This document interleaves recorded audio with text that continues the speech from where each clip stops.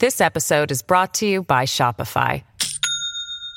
Do you have a point of sale system you can trust, or is it a real POS?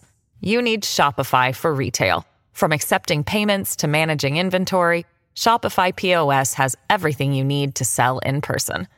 Go to shopify.com/system, all lowercase, to take your retail business to the next level today. That's shopify.com/system. If you're struggling to lose weight, you've probably heard about weight loss medications like Wegovy or Zepbound, and you might be wondering if they're right for you. Meet PlushCare, a leading telehealth provider with doctors who are there for you day and night to partner with you in your weight loss journey. If you qualify, they can safely prescribe you medication from the comfort of your own home. To get started, visit plushcare.com/weightloss. That's plushcare.com/weightloss. plushcare.com/weightloss. This episode is brought to you by La Quinta by Wyndham. Your work can take you all over the place, like Texas. You've never been, but it's going to be great because you're staying at La Quinta by Wyndham. Their free Bright Side breakfast will give you energy for the day ahead. And after, you can unwind using their free high-speed Wi-Fi. Tonight, La Quinta. Tomorrow, you shine. Book your stay today at lq.com. Welcome to the New Books Network. Hello and welcome back to New Books in Law, a channel on the New Books Network. I'm Jane Richards, and today I have the great pleasure of interviewing a scholar who I've long admired. That's Dr. Lucy Series, and we're going to be talking about her book, Deprivation of Liberty in the Shadows of the Institution. It's a new one out. It was published by Bristol University Press in 2022. Just to introduce Lucy a little, she is a lecturer at the School for Policy Studies at the University of Bristol. Lucy, welcome to the show. Hi, Jane. Now, just to get us started, can you tell me a little bit about yourself and how you came to write Deprivation of Liberty in the Shadows of the Institution? Great. Thanks, Jane. It came out of a bigger research project, which actually I'm still finishing up, which was funded by Wellcome. And this research project was grappling really with a series of paradoxes around some English and Welsh legislation called the Mental Capacity Act. So for listeners who haven't heard of it, the Mental Capacity Act is a 2005 statute in England, and it regulates when people are considered to be able to make decisions for themselves about their lives, and when they're considered to lack the mental capacity to do so because of cognitive impairment, for example, or a mental health problem, or another disability or disturbance of the mind or brain, as the statute calls it. And when the Mental Capacity Act was introduced in England and Wales, it was presented as really empowering legislation, and I think it's still held in very high regard, particularly by practitioners who work with the legislation. It's influenced similar statutes around the world. So there's actually a growing number of statutes globally that use bits of the Mental Capacity Act. So, for example, its functional approach to mental capacity. And it was seen as replacing kind of more old-fashioned and paternalistic types of law like guardianship. And it's also sometimes contrasted with mental health law, which is frameworks for civil commitment and involuntary treatment in hospital on mental health related grounds. And what interested me is that this statute has this very empowering reputation. But if you actually dissect it legally, if you actually looked at what the statute is doing as a matter of law, it's actually providing, it doesn't kind of give people rights in the conventional sense of, oh, you now have a right to do this, that, or the other. What it actually does is it says, in these circumstances, we can do things to people that we would normally not be allowed to do without their consent. And we can take decisions on their behalf that would normally be that person's to take. And sometimes those decisions might reflect what that individual wants, and sometimes they might not. So globally, we now call these kind of frameworks substitute decision-making law. It's a substitute decision-making law. It's got its kind of conceptual roots in guardianship. It is a kind of guardianship, but it works very, very differently to guardianship in most other countries. And in 2007, the Mental Capacity Act was amended with a kind of additional framework contained in some schedules at the end, called the Deprivation of Liberty Safeguards. And these deprivation of liberty safeguards are a kind of legal framework that regulates care arrangements that amount to a deprivation of liberty in the meaning of Article 5 of the European Convention, the right to liberty. And so the Mental Capacity Act, this empowering statute, actually contains a detention framework, and that's sort of always been seen as a bit of a kind of ugly appendage to the Mental Capacity Act. It's not really in keeping with this idea of empowerment, but it does exist. And following this High Court ruling in 2014, Supreme Court ruling in 2014, known as Cheshire West, where the Supreme Court was asked, what does deprivation of liberty mean for people, say, with learning disabilities or other kind of impairments affecting mental capacity who live in the community? And the Supreme Court handed down this way of thinking about deprivation of liberty, which has become known as the acid test. And they said, if a person is subject to continuous supervision and control, and they are not free to leave, and they're not consenting validly to that arrangement, then they're deprived of their liberty and they need these safeguards. And what happened following Cheshire West is that within very, very quickly, the number of people categorised as deprived of their liberty in England and Wales rose from under 20,000 to today it's estimated to be around 300,000. Some of which are currently regulated under these deprivation of liberty safeguards. Some have to be regulated in other ways through the courts. And we're going to introduce a framework maybe next year, maybe not, called the Liberty Protection Safeguards, which will provide kind of more lightweight and flexible framework for regulating these detentions. The paradox that this book has ended up addressing is, how on earth did we get to a situation where we have this legislation that's championed as empowering, that is implicated in detention on a kind of unprecedented scale in British history? We have, if you take these statistics seriously, and I think we should, then this means that there are more people detained in Britain's care homes than its prisons, and there are more people detained in connection with health and care today than there were at the height of the kind of era of the big institutions. And that's kind of inherently jarring and paradoxical and I think troubling. So this book began as a chapter in a different book about the Mental Capacity Act as a whole, and then it became an article that grew out of hand, and it ended up becoming quite a long book of kind of saying, well, how on earth did we get here? Why are we doing this? And what are the implications of regulating so much care as a deprivation of liberty? So that's how I ended up writing this book. It's grappling with this, I think, one of the most interesting and peculiar paradoxes of the Mental Capacity Act. So perhaps we can talk a little bit more about this detention framework, because one of the key themes that comes through in the book is the difference between social care and mental health detention. Can you tell me a little bit more about this? Yeah, so I should think wherever they live in the world, most listeners here are familiar with what I'm calling mental health detention. So that is sometimes it's called civil commitment powers, but it's legal frameworks that in England at least have a very, very long history, which allow people who are constructed as suffering from mental health problems, mental disorders, to be detained in hospital, usually, on the grounds that they are mentally unwell and they need treatment and that they're posing a risk to themselves or others. And the logics of mental health detention are that through this kind of unpleasant, but in the way that the law thinks about itself, necessary intervention, we're going to treat that person, we're going to manage the risks, and they in society will be the better for it. So that mental health detention is well known. It's very controversial, particularly in the wake of the Convention on the Rights of Persons with Disabilities.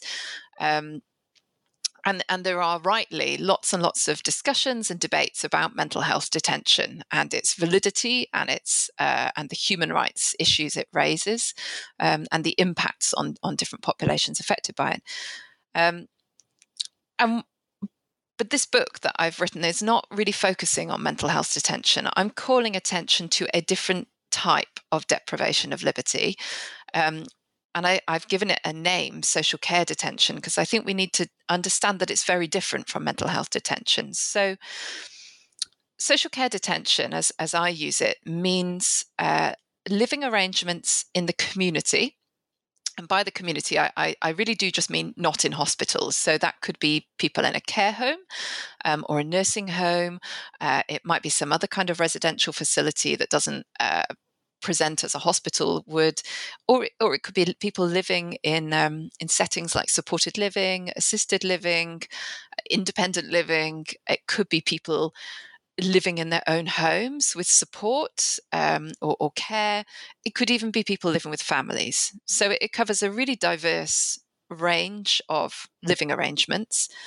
And in England and Wales, we think of these living arrangements as social care. And that's really to distinguish them from the kind of healthcare nexus of hospitals and the NHS and clinicians and medics. So social care is a different domain.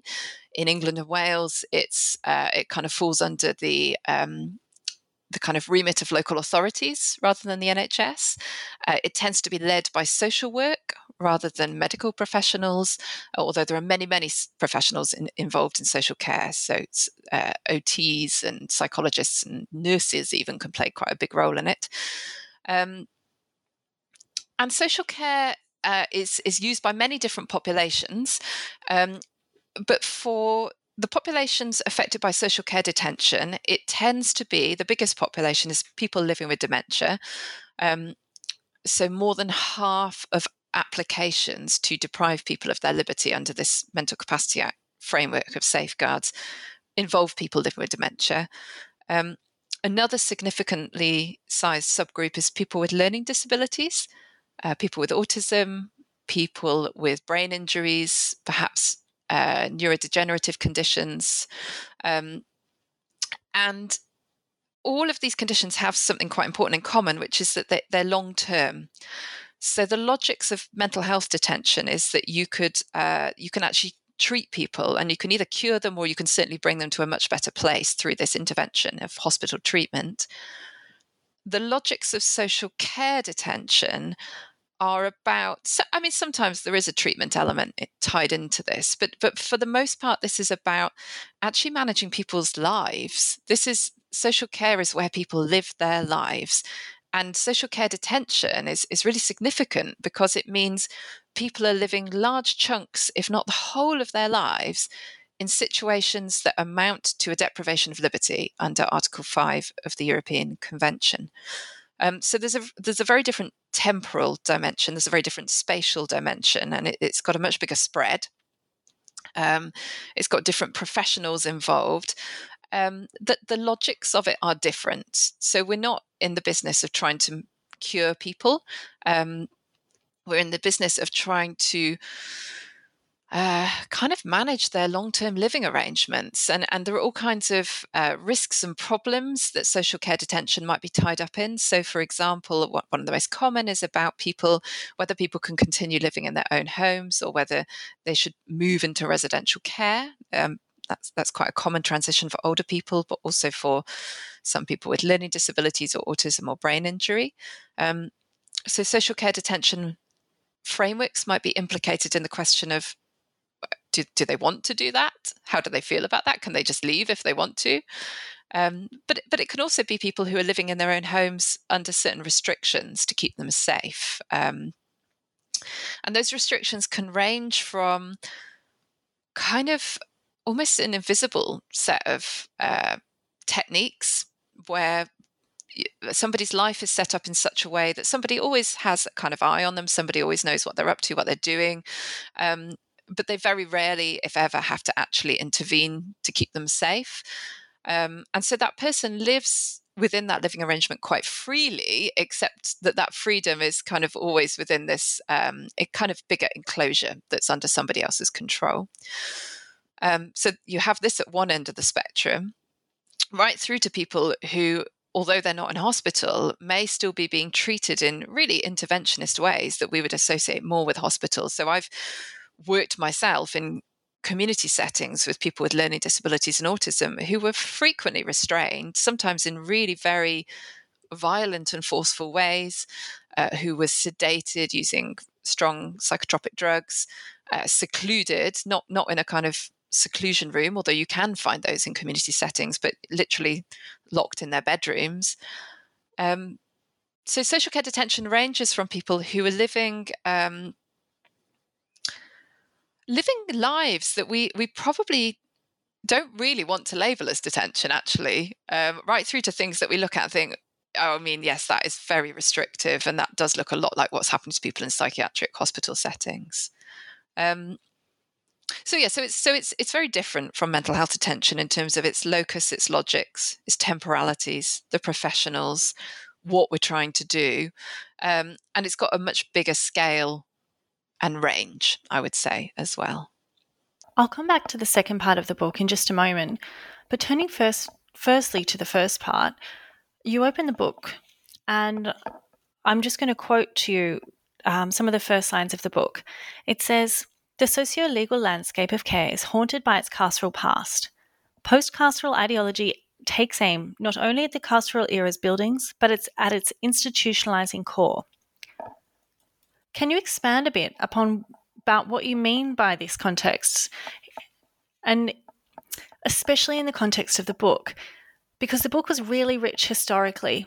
It gave me a new level of understanding about ideas and attitudes of the past and how they've become legislatively entrenched. So, firstly, social care detention, as I've just defined it, exists because of modern human rights frameworks. So social care detention, I can think of as a regulatory framing that we've imposed over a particular material reality. So to unpack that a bit, what I'm saying is there are these things happening in community care today. And they're happening in England and Wales, and they're also happening in many, many other countries. They're happening in Australia, in Canada, the USA, many European countries.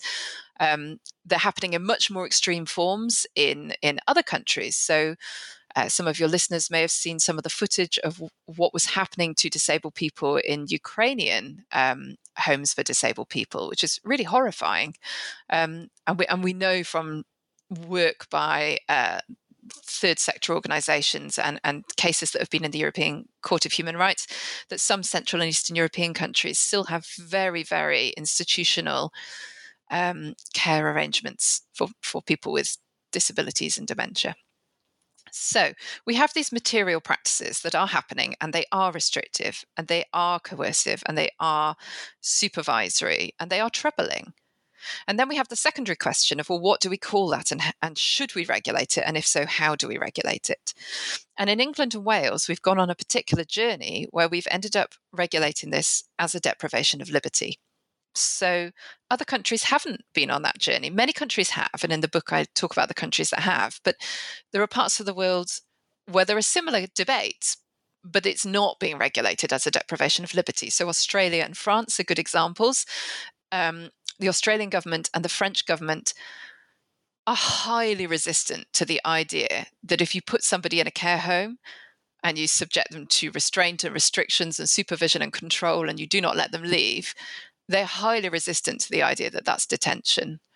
But in Australia, they will recognise that those are restrictive practices. So they're regulated as a restrictive practice instead, and that's quite a different way of thinking about it. In England and Wales, we regulate this as detention, and that's linked to a bunch of litigation that's happened in Europe and in the domestic courts. So there are several kind of keystone cases here. The first one is from England, actually, and it's a case called Bournewood. The Bournewood case concerned a guy with learning disabilities and autism who had grown up, actually, in one of these old, horrifying, long-stay hospitals for people with learning disabilities. And in the 90s, when Britain was trying to close down these settings and get people out, he was resettled to live with a couple who are known to history as Mr. and Mrs. E. In a living arrangement that at the time people called it adult fostering, which sounds terribly paternalistic. I don't think Mr. and Mrs. E called it that, but he lived with them as if he was their family, and he, by all accounts, he was doing very well there and living a good life. And one day he became very distressed at his day centre. He became quite agitated, and a social worker and a GP took the decision to take him into hospital. He was sedated, and they actually took him back, ironically, to the hospital where he'd spent most of his life. And HL is autistic, and he's non-speaking. Okay, so he's not going to say, "Excuse me, how dare you? These are my rights. I'm not coming with you." He also needed a lot of support to travel, so he wouldn't have tried to leave because he would have needed assistance to do that. He wouldn't have known how to, and he was sedated. And so the professionals decided, well, he's not objecting, he's not resisting, therefore he's not deprived of his liberty. So they just admitted him informally in his best interest. So there was no legal regulatory framework around that admission. He was just there. And the family who'd been looking after him, Mr. and Mrs. E, tried to visit him and tried to get him out. And they were told by the doctors, no, I'm sorry, you can't take him home. He's here. It's in his best interest. We know what's best. And also, you can't visit him, because if you visit him, he might try and leave with you, and we don't want that. Unfortunately for HL, and fortunately for history, they were fighters, Mr. and Mrs. E. And so they took the hospital to court. And at that time, England and Wales and the UK didn't have the European Convention directly incorporated into domestic law. So they argued that he was being falsely imprisoned, which is something that comes out of tort law. And they judicially reviewed the decision to admit him. They also sought a writ of habeas corpus. I mean, they really just threw everything in English law they could throw at this. And it went to the Court of Appeal, and the Court of Appeal agreed that he was detained, actually, and that the Mental Health Act should have been used. And for HL, this was really positive, because what that meant is, once the Mental Health Act was in play, his family, his carers could trigger a tribunal hearing to decide whether he really should be in hospital or not. And they managed to get an independent psychiatric report which said, no, he shouldn't. So HL gets home. But what the implication of this ruling was, that if HL was detained, then so were tens of thousands of other people like him. Now, some of those were people with learning disabilities or dementia in hospitals who were just there informally. They were sometimes called the de facto detained, and some of them were in care homes and nursing homes. And this really set care providers in particular and hospitals in quite a tiz, because the Mental Health Act is quite a resource-intensive piece of legal machinery. It's kind of got this whole stigma attached to it. It's got this whole baggage, and I think more fundamentally, they just didn't see what they were doing as detaining people. They saw what they were doing as acting in people's best interests. And if people were resisting, like HL was, if they were distressed or self-injuring or saying, I want to go home, for these particular populations, it just wasn't viewed in the same way that it would be viewed for somebody who was more articulate and didn't have a cognitive impairment, saying, I don't want to be here, I want to go home. It wasn't really viewed as real resistance. It was viewed as kind of not being sufficiently purposeful or persistent, and therefore not needing these legal safeguards. So the case was then appealed by the hospital because it had such big implications for other hospitals and other care providers. And in the House of Lords, the highest court hearing in England in UK at that time, all these providers and the Mental Health Act Commission and people piled in and said, if HL is detained, we're in deep shit. Sorry, you probably want to edit that out, Jane. And the House of Lords heard them, didn't hear HL because he's non-speaking, doesn't attend court, and didn't really hear the evidence that actually maybe he was incredibly distressed. They just heard that he wasn't resisting, which is what the professionals said. And they concluded that because he hadn't actually tried to leave and he hadn't verbally objected, therefore he wasn't detained, and therefore it was fine. There was one judge called Lord Stein who said it was an absolute fairy tale that he was free to leave. If he had tried to leave, they'd have stopped him. He was under complete supervision and control. But even Lord Stein said, well, look, even if he was detained, the professionals had a defence under the common law doctrine of necessity. So even if he was detained, you still don't need safeguards.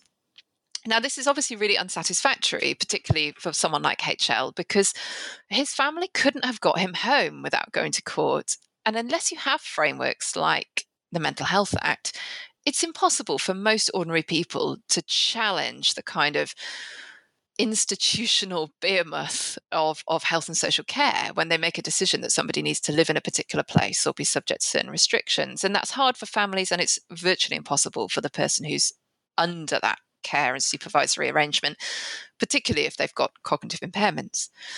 So the family went to the European Court of Human Rights, and this case was kind of burbling away in the background. As you know, cases can take a very long time to be heard in Europe, whilst the Mental Capacity Act is going through Parliament. So in Parliament, we have these debates about how wonderfully empowering this piece of legislation is, which is actually codifying the very doctrine of necessity that the courts have said is the basis of informally admitting HL to hospital in his best interests. And as the Mental Capacity Act is going through Parliament, the European Court hands down this ruling in HL versus UK in 2004, which really seemed to come as a surprise to the government, at least, which said HL was deprived of his liberty. And the reason they gave is he was subject to continuous supervision and control, and he wasn't free to leave. And therefore, he needed legal safeguards to protect his human rights, to protect people like him against, and that the phrase the court uses is really interesting, against misjudgments and professional lapses. So what the court is really unpicking there is it's saying, look, we know that the professionals thought they were doing the right thing. We know they were acting in good faith, but sometimes professionals get it wrong. And unless you've got a framework that says, actually, someone else should have a look at this, someone independent, and there's clear basis, there's clear threshold criteria for doing this to someone without their consent, and there's mechanisms to hold that professional judgment in check, to challenge it, then there's a real danger, of arbitrary detention. So the Bournemouth judgment gets handed down. Everyone is in a terrible tears about it, and they think, well, what can we do? And one answer is extend the Mental Health Act to include this population, which would include tens of thousands. I think the estimate at the time was 100,000 people, most of whom had learning disabilities and dementia. And there was a real cultural sense, look, we can't use the Mental Health Act for people with learning disabilities and dementia. It's not meant for them. It would be too stigmatizing. I think one person described it as a sledgehammer to crack a nut in the consultations. So there's a real sense that these populations don't belong in mental health law. And so what they did was they amended the Mental Capacity Act to insert into it these deprivation of liberty safeguards. And then we have this kind of battle that gets fought in the courts for the next, I'm doing the maths here, 10 years, which is about, well, what does deprivation of liberty mean? And some of the judges go big, and some of the judges go small, and big and small, and it goes back and forth. And we just end up with all these really contradictory judgments, some of which kind of eat their own tails, some of which make no sense, some of which are terribly paternalistic or even downright offensive if you're disabled. And eventually the whole mess ends up in the Supreme Court for them to deal with. And the Supreme Court is asked, what is the legal test of deprivation of liberty for people with long-term cognitive impairments? And the case that they look at involves 3 people, all of whom have learning disabilities. 2 of them are sisters. They're young women known as Mig and Meg. Mig lives with her foster mummy. She's very happy living with her foster mummy. Her foster mummy always does know where she is and what she's up to, and she goes to college as well, and the same is true there. But she's never actually tried to leave. She's never been restrained. She characterizes, I think, one extreme of the spectrum, someone who's very happy where they are and actually kind of living their best life, but there is always someone checking that they're safe and potentially intervening if they weren't, but that isn't happening in Meg's case. Then there's Meg, her sister, whose foster care arrangements have broken down, which she's sad about. She wants to go back to her foster arrangement, but it's not possible. And she's in a small, they call it a small facility for adolescents with challenging behaviour or learning disabilities. And she is being restrained and restricted, and she is behaving in ways that would give you pause before describing her as happy. She's sometimes has to be restrained to stop her lashing out at staff and other people she's living with. And they prescribe her risperidone, which is quite a powerful sedating antipsychotic. But she does also go to college, see her sister, have a social life, and so on. And then there's also a guy called P, who's a completely separate case that gets conjoined. And P lives in what in Britain we'd call supported living. He's got his own bungalow that he shares with 3 other guys. There's support staff there around the clock. They take him out to places like the pub or garden centres, but he's also always under their continuous supervision and control. He also none of them could just leave and live somewhere else if they felt like it, or someone just rocked up and said, come with me.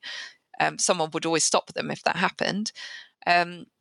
And he, like Meg, is being restrained sometimes for challenging behaviour. And in his case, sometimes that's self-harm, or sometimes it's aggression to others. But the particularly troubling practice for P is that when he lived with his mum, he preferred to be naked. And in the living arrangement he's now in, he wears clothes and he wears pads. And he likes to get at his pads and he rips them up and he tries to put them in his mouth, including if they're soiled with feces, which is obviously quite dangerous. I mean, it's dangerous from a health perspective in terms of the fecal matter, but also he literally has choked on it and they've had to take him to hospital for this in the past. So there's a life and death risk to this guy that we can't just dismiss. And to stop him doing this, the carers have been kind of pinning him down, sweeping their fingers around his mouth to get the bits of pad out, stop him choking, and then trying to clean his mouth, as well as other acts of intervention for self-harm and other reasons. And they don't even call this restraint. They call it first aid. There is no recognition by them this is restraint. There's no restraint procedure or training or protocols until this all ends up in court. And the Supreme Court basically says, look, all 3 of them, they use the same test that was used in HL's case, that all 3 of them are subject to continuous supervision and control. They're not free to leave. They're not consenting because they lack capacity. And so therefore they can't give a legally valid consent. Therefore they're deprived of their liberty. Therefore they need legal safeguards. And when Lady Hale, who gave the leading judgment, delivered this, she really emphasised, she was very upfront about the policy behind this. She said, if they're not deprived of their liberty, then nobody else is coming in to look at the care and look at the restrictions and check it's really in their best interests. So it was about inserting a layer of independent scrutiny and challenge into sometimes really quite restrictive care arrangements. And the reason we had to do that is because, as she said, there just was nothing else. Everything was really being done by the professionals who were kind of invested in the decision. They were either doing the assessments and making the care arrangements and the care plans, or they were delivering it.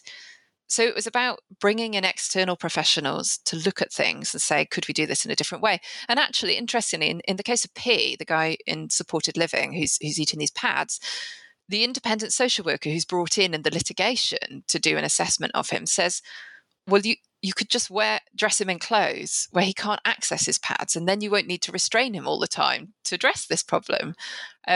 So interestingly, the case itself demonstrates that having that external input can reduce restriction. So that's how we ended up where we are today.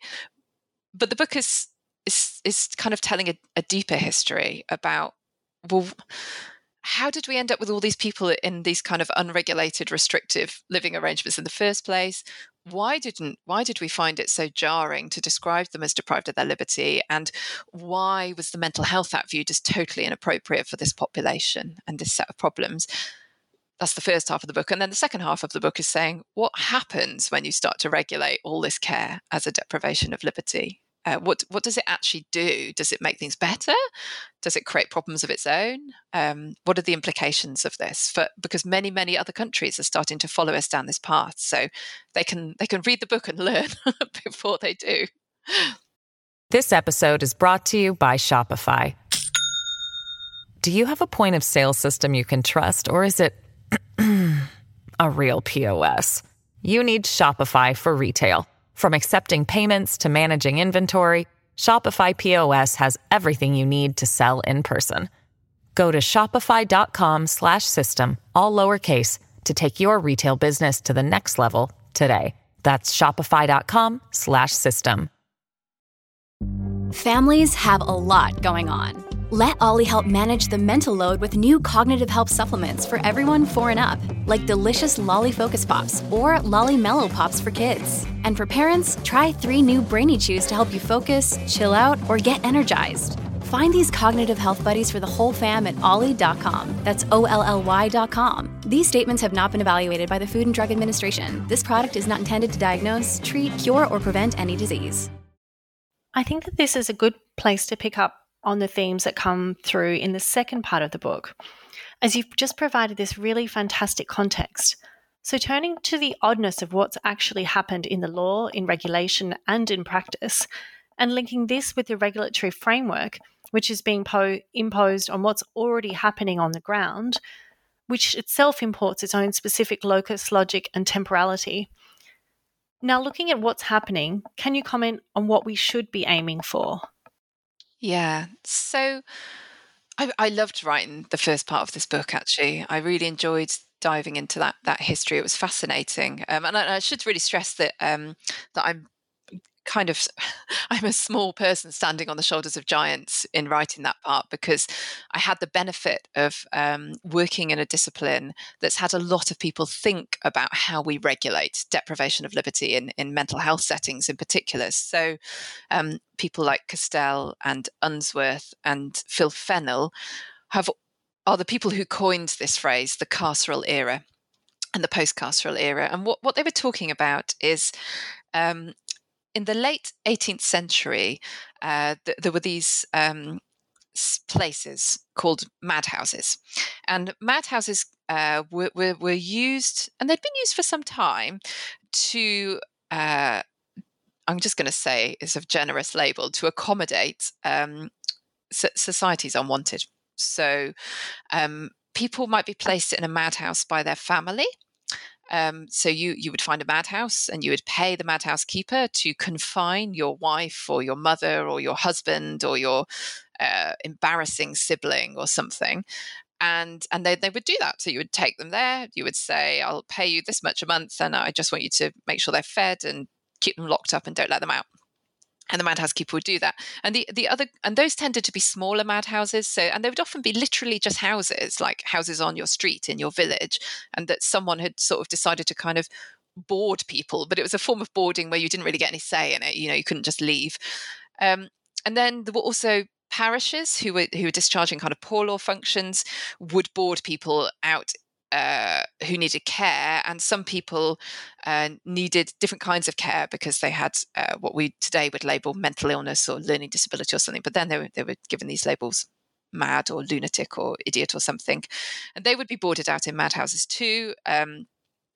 Some madhouses, according to historians of the period, were I think they're probably pretty unpleasant, to be honest, for the people in them. But the historians of the period say some were okay and some were really, truly awful. You know, you might be sleeping naked on a bed of straw with not enough to eat, and you might be beaten and whipped and chained up. I mean, there were some really horrific practices.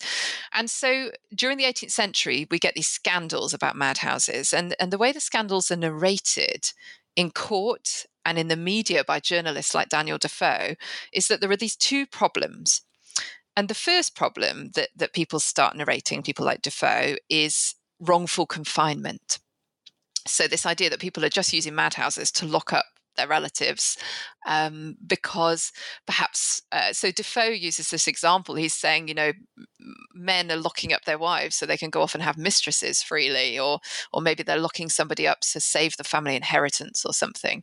And we see these cases where people who have been confined to madhouses by their relatives, perhaps by their mother or their husband or something, manage to get a friend on the outside to come looking for them. And that friend goes to court and asks for a writ of habeas corpus, which is this kind of ancient remedy linked to the right to liberty. And the courts then ask the madhouse keeper, what's your justification for keeping this person? And they send a doctor to decide whether the person's truly mad or not. And if the doctor says, yes, they are mad, then the court says, that's fine, carry on. And if the doctor says they're not mad, then the court says, you must let that person go. And so these start to get into the public eye, and then we have these scandals about the horrifying treatment that people are having in some of these places, and also in charitable hospitals like Bethlehem. So the two problems get brought together in this parliamentary committee chaired by Sir Thomas Townsend, and he narrates the problems as the problem of wrongful confinement, how people are admitted to and can get out of these places, and then the second problem is their treatment during confinement. And I just want to pause there and say there are other ways of framing the problem. And I think actually the Convention on the Rights of Persons with Disabilities is a really powerful instrument because it invites us to think about a different framing. And the different framing of the problem from the perspective of the Convention is, maybe we just shouldn't be putting people in these places full stop. Like maybe we should think of other ways of responding to disability and difference and distress. But putting that to one side, that's the ancient framing going back to the 18th century. Is one problem is how do people get in and how do they get out? And the other problem is assuming that some people should be in there in the first place, how should they be treated? So the underlying logic of what I come to call the law of institutions is that institutions serve a necessary function, but they are also posing a social threat. So we're going to have this regulatory framework to keep them in check. And it has two strands. And the first strand is what we now would think of as detention safeguards. And that begins with the Madhouses Act and this requirement for a medical certificate before you admit someone to a madhouse. And you can draw a line from the Madhouses Act through lunacy legislation right through to the Mental Health Act. And then the second limb is regulation. So if you're keeping more than two people as a lunatic in the 18th century, you have to register. You have to get a license from a commission, and they come and inspect you. And we can draw a line from that right through to the Care Quality Commission today. And so those are the two axes of what I call the law of institutions, and their fundamental logic hasn't changed. The fundamental logic is some people need to be in an institution at least some of the time. We just need checks and balances to make sure it's the right people. And then we also need checks to make sure the way they're being cared for is appropriate. And that's still with us today. So that's the legacy of the carceral era. What starts to happen in the middle of the 20th century, and sorry, one more point is, the really fascinating thing about this framework is it was designed to kind of restrain this carceral industry of profit-seeking madhouse keepers. And the really interesting thing is you actually see during the 19th century the growth and growth and growth of incarceration. So we have these legal frameworks that are supposed to be holding carceral care in check, but actually they legitimize carceral care because what they say is, it's okay. These aren't these despicable madhouses anymore. We're now going to call them asylums, or we're going to call them hospitals. And actually they're doing a valuable function. And we know they are because we've got these commissions checking up and they're all well regulated. And you can't end up in one unless you really are mad because a doctor has certified you and so on. And so they throw this veneer of legitimacy over a set of practices that at the end of the 18th century were really illegitimate. And that legitimacy enables the rise of the institution, so that by 1957, we have a proliferation of different types of institution. We have hundreds of thousands of people in them. We have people with what have by then come to be called mental illness. We've got people living with dementia. We've got people with learning disabilities, all kinds of people with cognitive and mental impairments in these places. In the middle of the 20th century, this suddenly looks very archaic, very problematic, very expensive, and very out of keeping with modern sensibilities. And that reflects a whole bunch of changes that were happening from the end of the 19th century, really, but they get kind of crystallized in this post-war era around human rights, around thinking of what was previously known as madness or lunacy as a mental health problem, around the rise of the idea of care in the community and the development of social care. And so we start very slowly, and it takes decades and decades and decades to wind these places down. And that's what Clive Unsworth and Phil Fennell call the post-carceral era, this era of the winding down of the big institutions, the resettlement of populations in community settings, and these new ideologies, which are about independence and autonomy and choice and control and personalised care. And all of those, independence, autonomy, choice and control, and personalised care, can be understood as a reaction against the problem of institutionalisation, the problem that institutionalisation is in itself harmful. And so that's the paradox of where we've ended up, which is that we're in this era where we've got rid of most of these places, and we've got all these very lovely sounding ideologies fluttering about in social care, and yet more people are detained in Britain's care homes than its prisons, and more people are detained following Cheshire West than were in 1957. It is a very difficult tension. The idea of respecting a person's autonomy, choice and control, and personhood against real risks that may potentially manifest without intervention. My question then is this, and you have touched upon this already. Do you see a way out of the shadows of the institution? Another way you describe this is there a way beyond the gilded cage? Yeah. So in the book, I distinguish between two groups of kind of people agitating for change. And the first group I would call reformers, and the second group I call abolitionists. And that's those phrases I've borrowed from people who've written actually about prison reform and prison abolition, like Liat Ben-Moshe, whose work I've found very useful for asking questions of what's happening here. So the reformers accept that a certain level of restriction is necessary in our society. And the question for them is, how do we minimize it and reduce it and regulate it and keep it in accordance with certain goals, like making sure it's serving somebody's best interests and so on. And Cheshire West and the deprivation of liberty safeguards are reformist in their intent. They were created by really, really well-meaning people who really passionately care about the lives of people living in these places. And there's a kind of recognition that a lot of the underlying problems in these settings are not fixable through law. A lot of them are economic, a lot of them are social, a lot of them are, and by economic, I don't just mean not enough money. I also mean the economic logics of how we do care today in Britain, and bureaucratic and administrative problems as well. And so there's a bunch of professionals that I call empowerment entrepreneurs who work within these deprivation of liberty safeguards. They're often social workers, sometimes they're other professionals, and they're often responsible for either the capacity assessment or the best interest assessment or both. And what they do is they look at somebody's care and they look for any which way they can try and leverage more space for freedom and rights for that person. And then they use this reformist machinery of law to try and deliver that. And they're really impressive people, and they're doing the best they can with what they've got, which is not enough. And then you've got the abolitionists, who are linked to the Convention on the Rights of Persons with Disabilities, and they're part of a rich tradition of people who predate the Convention of trying to get these places shut down and trying to make sure that people living outside of older institutions live in real homes, not in kind of quasi-institutions and mini-institutions. And they want to abolish deprivation of liberty in all its forms. And I suppose that when I'm speaking to them, what I'm trying to say is you need to generate a positive conception of what that looks like. Because if you have somebody like Mig, who is living with her foster mother, she's happy. Nobody is physically intervening with Mig, or she wasn't at the time of the judgment anyway. She's living the life she wants to live. And it's true. There is somebody always who knows where she is, who's checking that she's safe, because she would not be safe around road traffic. And there are dangers out there in the world that are real.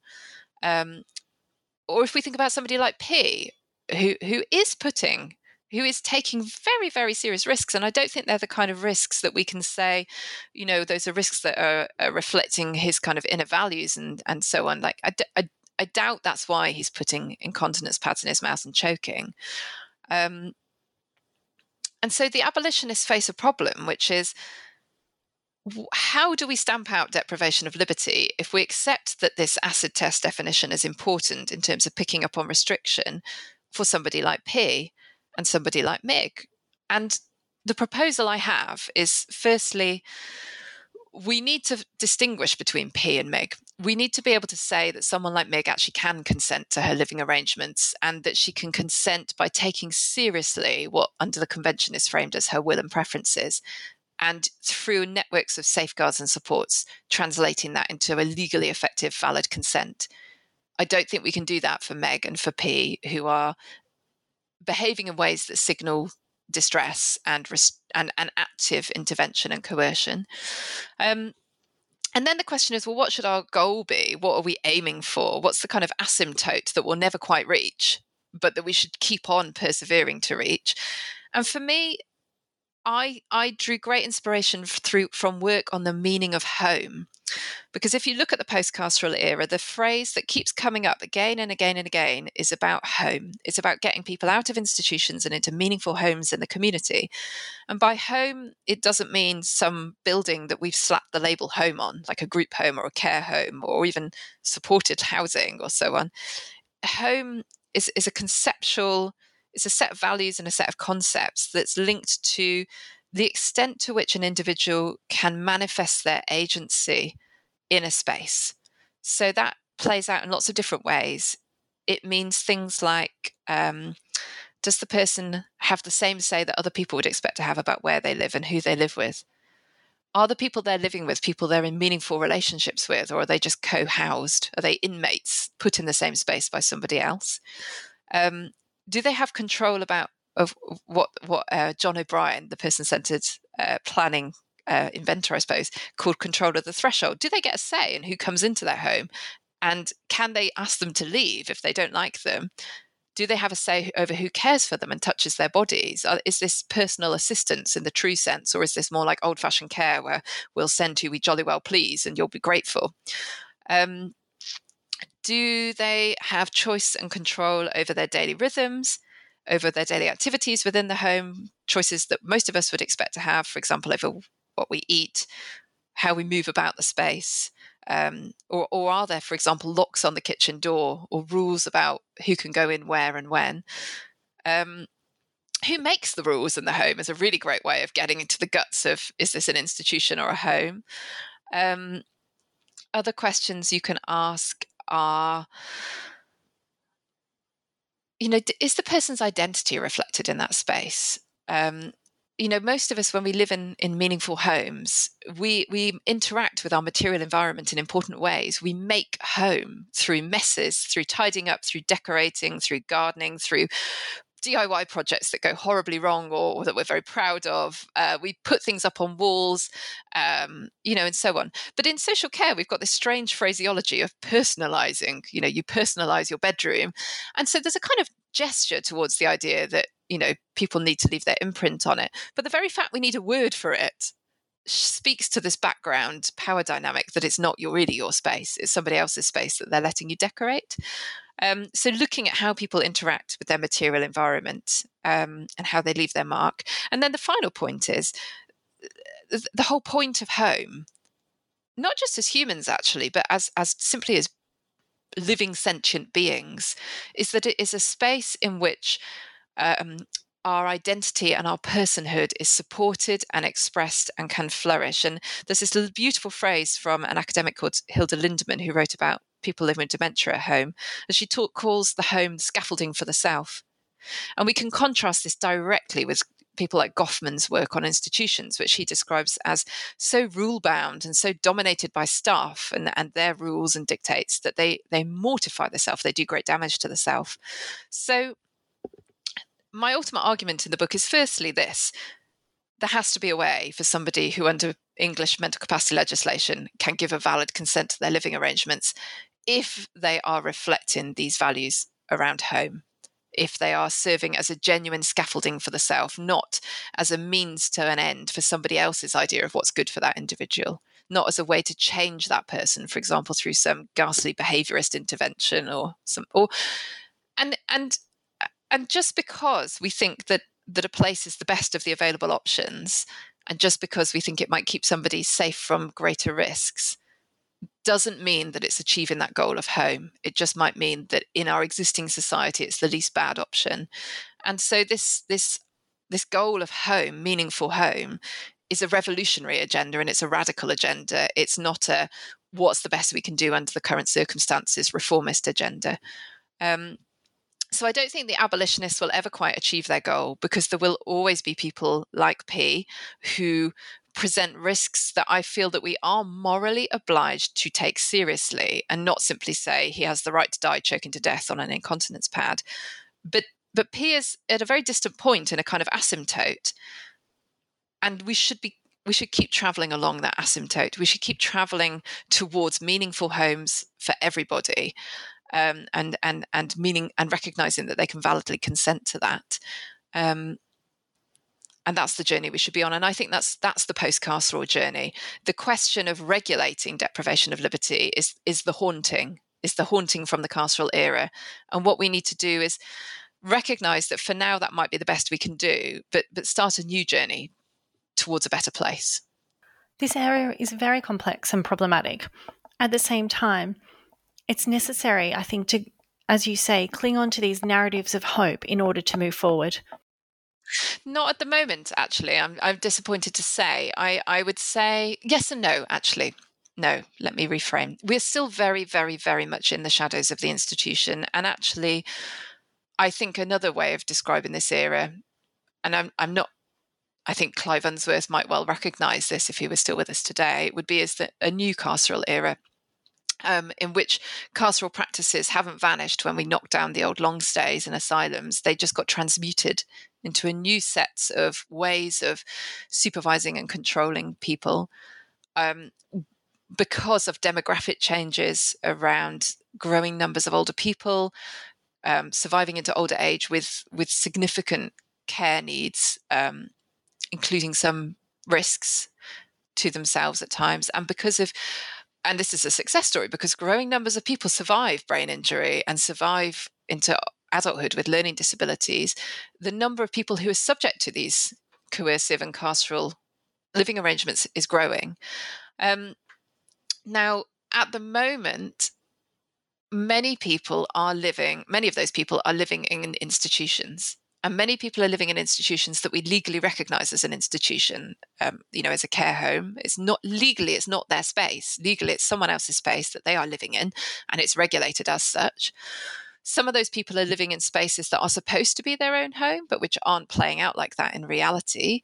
They're quasi-institutions or kind of cloaked institutions, might be a better way of putting it.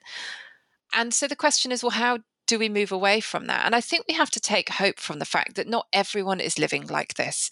There are some very, very hopeful stories out there of people who are living in meaningful homes, yet with a similar set of risks or cognitive impairments.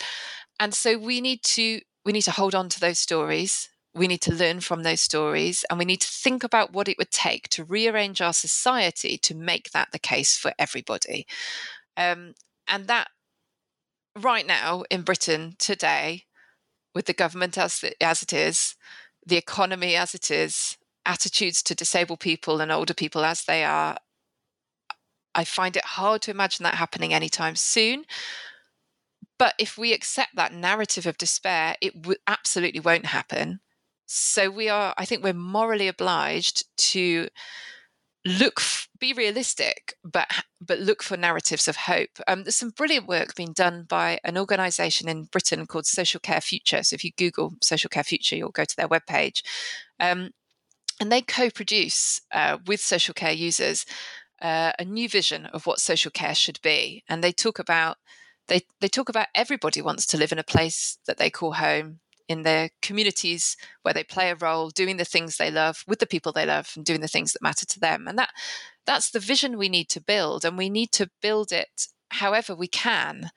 That could be just voting for a party that sounds like it's going to take this more seriously at the next election. That could be, supporting organisations like Social Care Future in their work. It could be thinking about what would that look like legally? How do we make that a reality legally? What would need to change? It means thinking about one of the hardest challenges, and one that I'm not equipped to do, how do we completely restructure our economy to enable this? We hear all the time how dreadfully expensive social care is, what a terrible drag it is on our society, when we should be celebrating the fact that people are living long lives, and we should be celebrating the fact that it is possible, there is sufficient wealth, particularly in Western societies, for them to lead long and good lives if we channel it right. So it's a multi-pronged problem, and we can all play a part in it. Now, Lucy, I've taken up a lot of your time, but just before you go, our traditional last question for New Books in Law. What are you working on now? Okay.